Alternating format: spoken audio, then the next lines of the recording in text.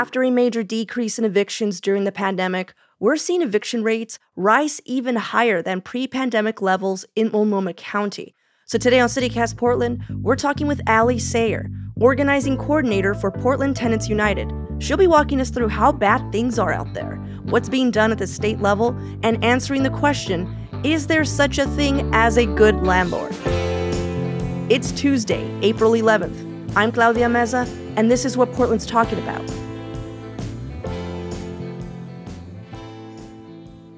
Allie, we saw a huge dip in evictions in Portland during the pandemic because of, emergency laws that were put in and policies. But what's happening right now?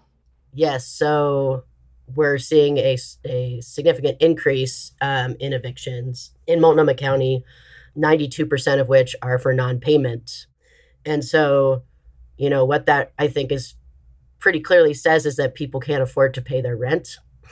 And, the pandemic has waned in a lot of areas. People are still recovering financially, and wages have not kept up with the rising costs of rent. And so people are falling behind and are being forced out of their homes. During the pandemic, like you mentioned, we had protections against non-payment evictions. And since those expired, those tenants have now been taken to court, and many of them have been evicted.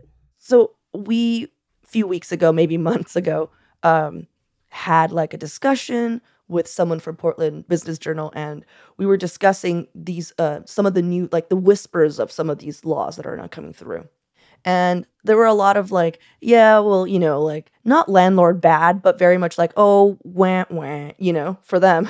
And the discussion kind of leaned towards that. But not all landlords are these large they're like Trumps, or these multi-million-dollar property management companies. Because I feel like there are a lot of landlords possibly listening when they hear this. They're just like, that's not me, and I want to give space to that. So, Allie, this is from a listener, Laura Gracer. She's a Portland landlord. And when we were discussing the non-payment of rent and how that protection was about to, go away. And then there was people, of course, because of our housing crisis, looking to see if we could extend it. And her response to that was I resent the government requiring me to give away my property. They don't make Safeway give away food. The regulations do discourage mom and pop landlords, and they are probably the most humane to their tenants. What that regulation control strikes me as being, for the most part, really bad business decisions. The goal of a good landlord is to have steady, responsible tenants. The way to get and keep those tenants is to charge the rent they can afford in the first place. And if the market will bear it, raise the rent, but in slow steps, at predictable times, and after a conversation with a tenant. What do you say to that? Laura. Okay, you're talking to Laura now? Laura, Allie's talking right to you right now. Hashtag not all landlords. Listen, here's the thing about what Laura has to say is it's a fantasy. It's a unicorn situation. It's not real. In my experience, the best landlords are the ones you never hear from. And that's because they're probably not doing any maintenance, to be clear. But that's the peak of landlords in the Portland metro area, is a landlord that doesn't bother you all the time, but also the property is in various stages of neglect. That's the thing is folks like Laura clearly see this as an investment, right? As a way to have a secure retirement, whatever it is. So they're hoarding housing. And so you're called landlords, hoarders of housing? Is that absolutely? I feel very comfortable saying that. If they own a house, they can leverage the equity to buy another house. I, as a renter, can't do that. I don't have any equity to leverage because I'm paying my landlord's mortgage.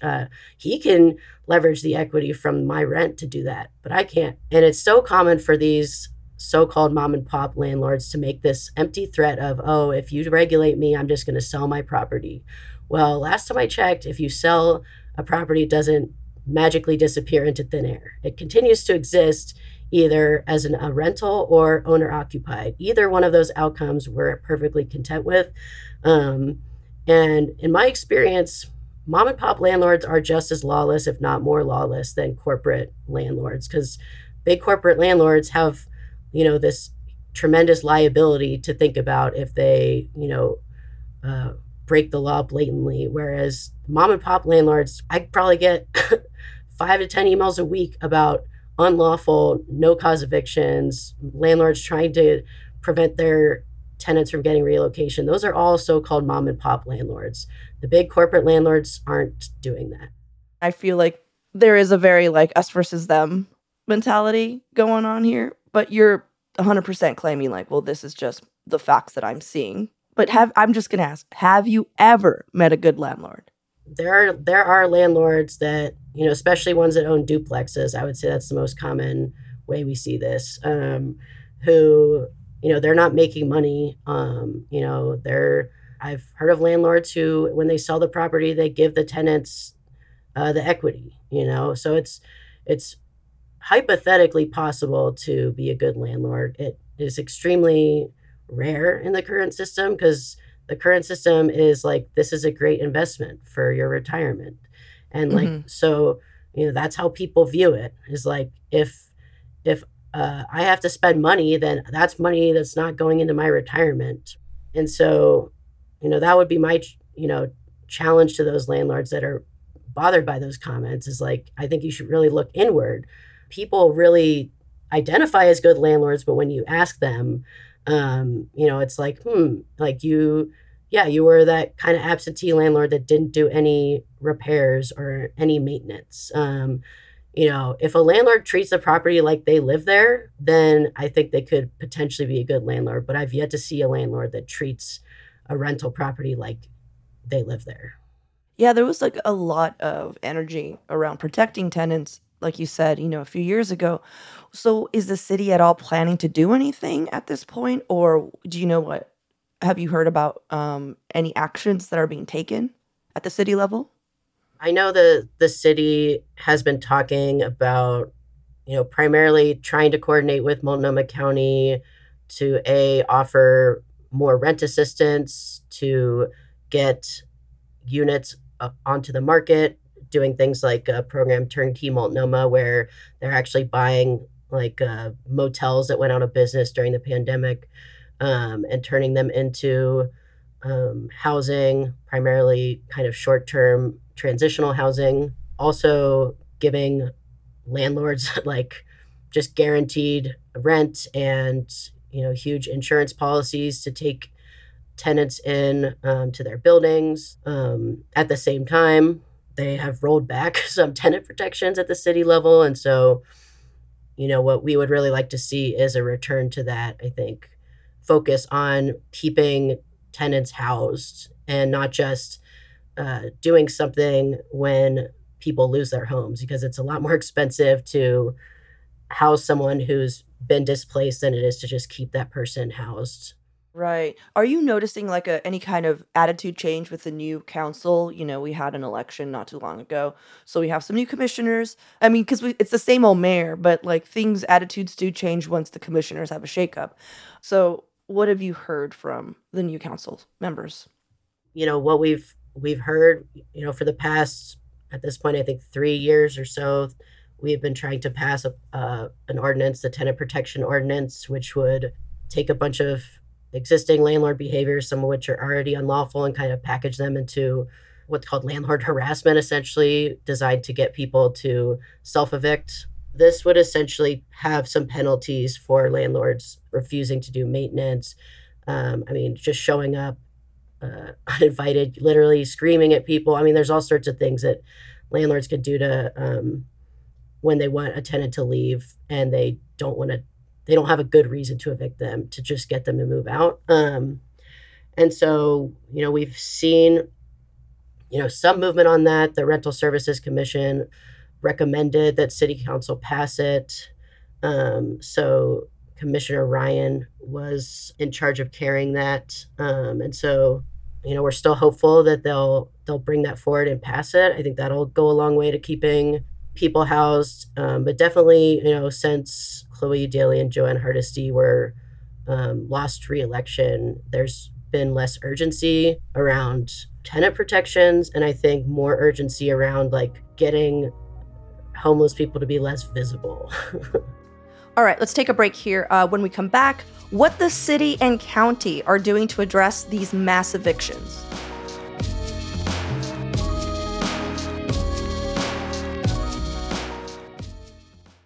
Let's talk about the other tenant protections, like the new laws being considered this legislative session. So we have Senate Bill 611, which would limit annual rent increases to like 8% total. So either 3% plus inflation or 8%, whichever is lower. What do you think? Do you think that has a shot? We are really, hoping, really pushing for it. It doesn't restrict the ability of landlords to make money, and like it just doesn't. It restricts the ability of landlords to just totally take advantage of renters. Who, I mean, housing is we need somewhere to live, and I think about my own situation. My landlord raised our rent over $200 a month last year, and his stated reason was property taxes. Well, property tax information is public, so we looked it up. The property taxes on our house went up $600. So he essentially, raised our rent $2,400, or 3 times what he needed to make up that property tax increase, just because he could. That was the maximum allowable rent increase last year.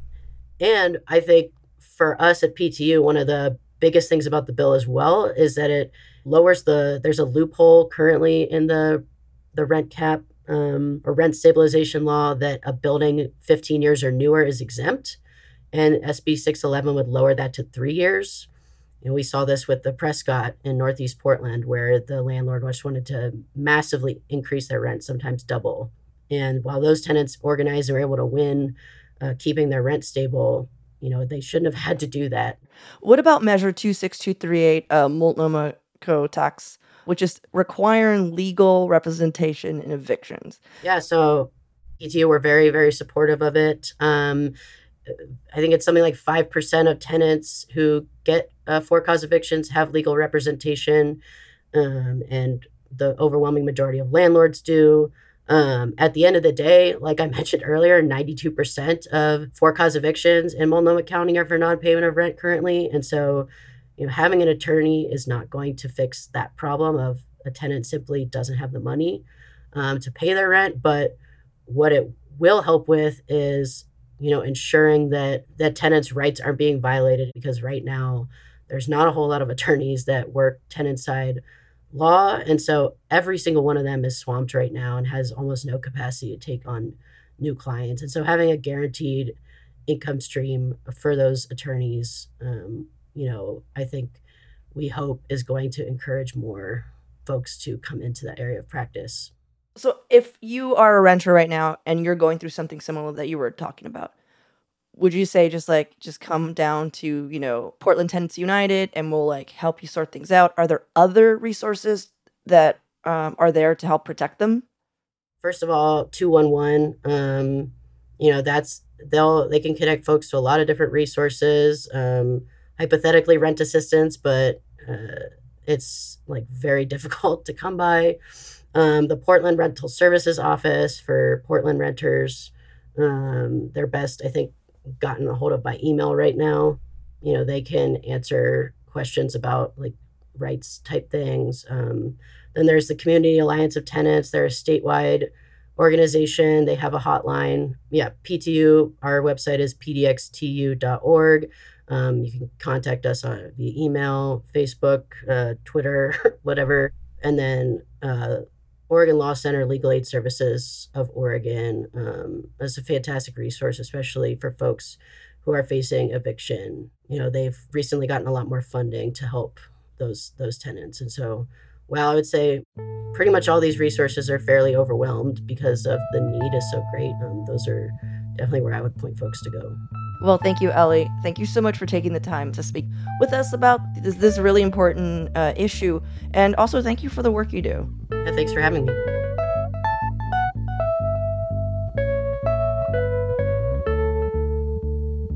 And now, for your microdose of news. Canby School District in Clackamas County is considering banning books. 33 titles have already been pulled off the library's shelves and are being reviewed whether they are quote-unquote pornography or criminal. And some of these books include The Bluest Eye and The Handmaid's Tale. Understandably, students and fans of the First Amendment are not happy. And people in Los Angeles are talking about the latest Salt and Straw expansion. The Portland-based ice cream chain has 7 stores within the LA County boundary, but their soon-to-be 8th location in Silver Lake is creating tension in that neighborhood. It seems they're displacing a locally owned gelato shop that had already been gentrifying Silver Lake since 2006. All jokes aside, local businesses getting pushed out by out-of-town chains sucks. And Pazzo Gelato claims their lease is not being renewed to make room for the Portland business. For even more local news and events, sign up for our daily newsletter, Hey Portland. We'll throw a link in the show notes.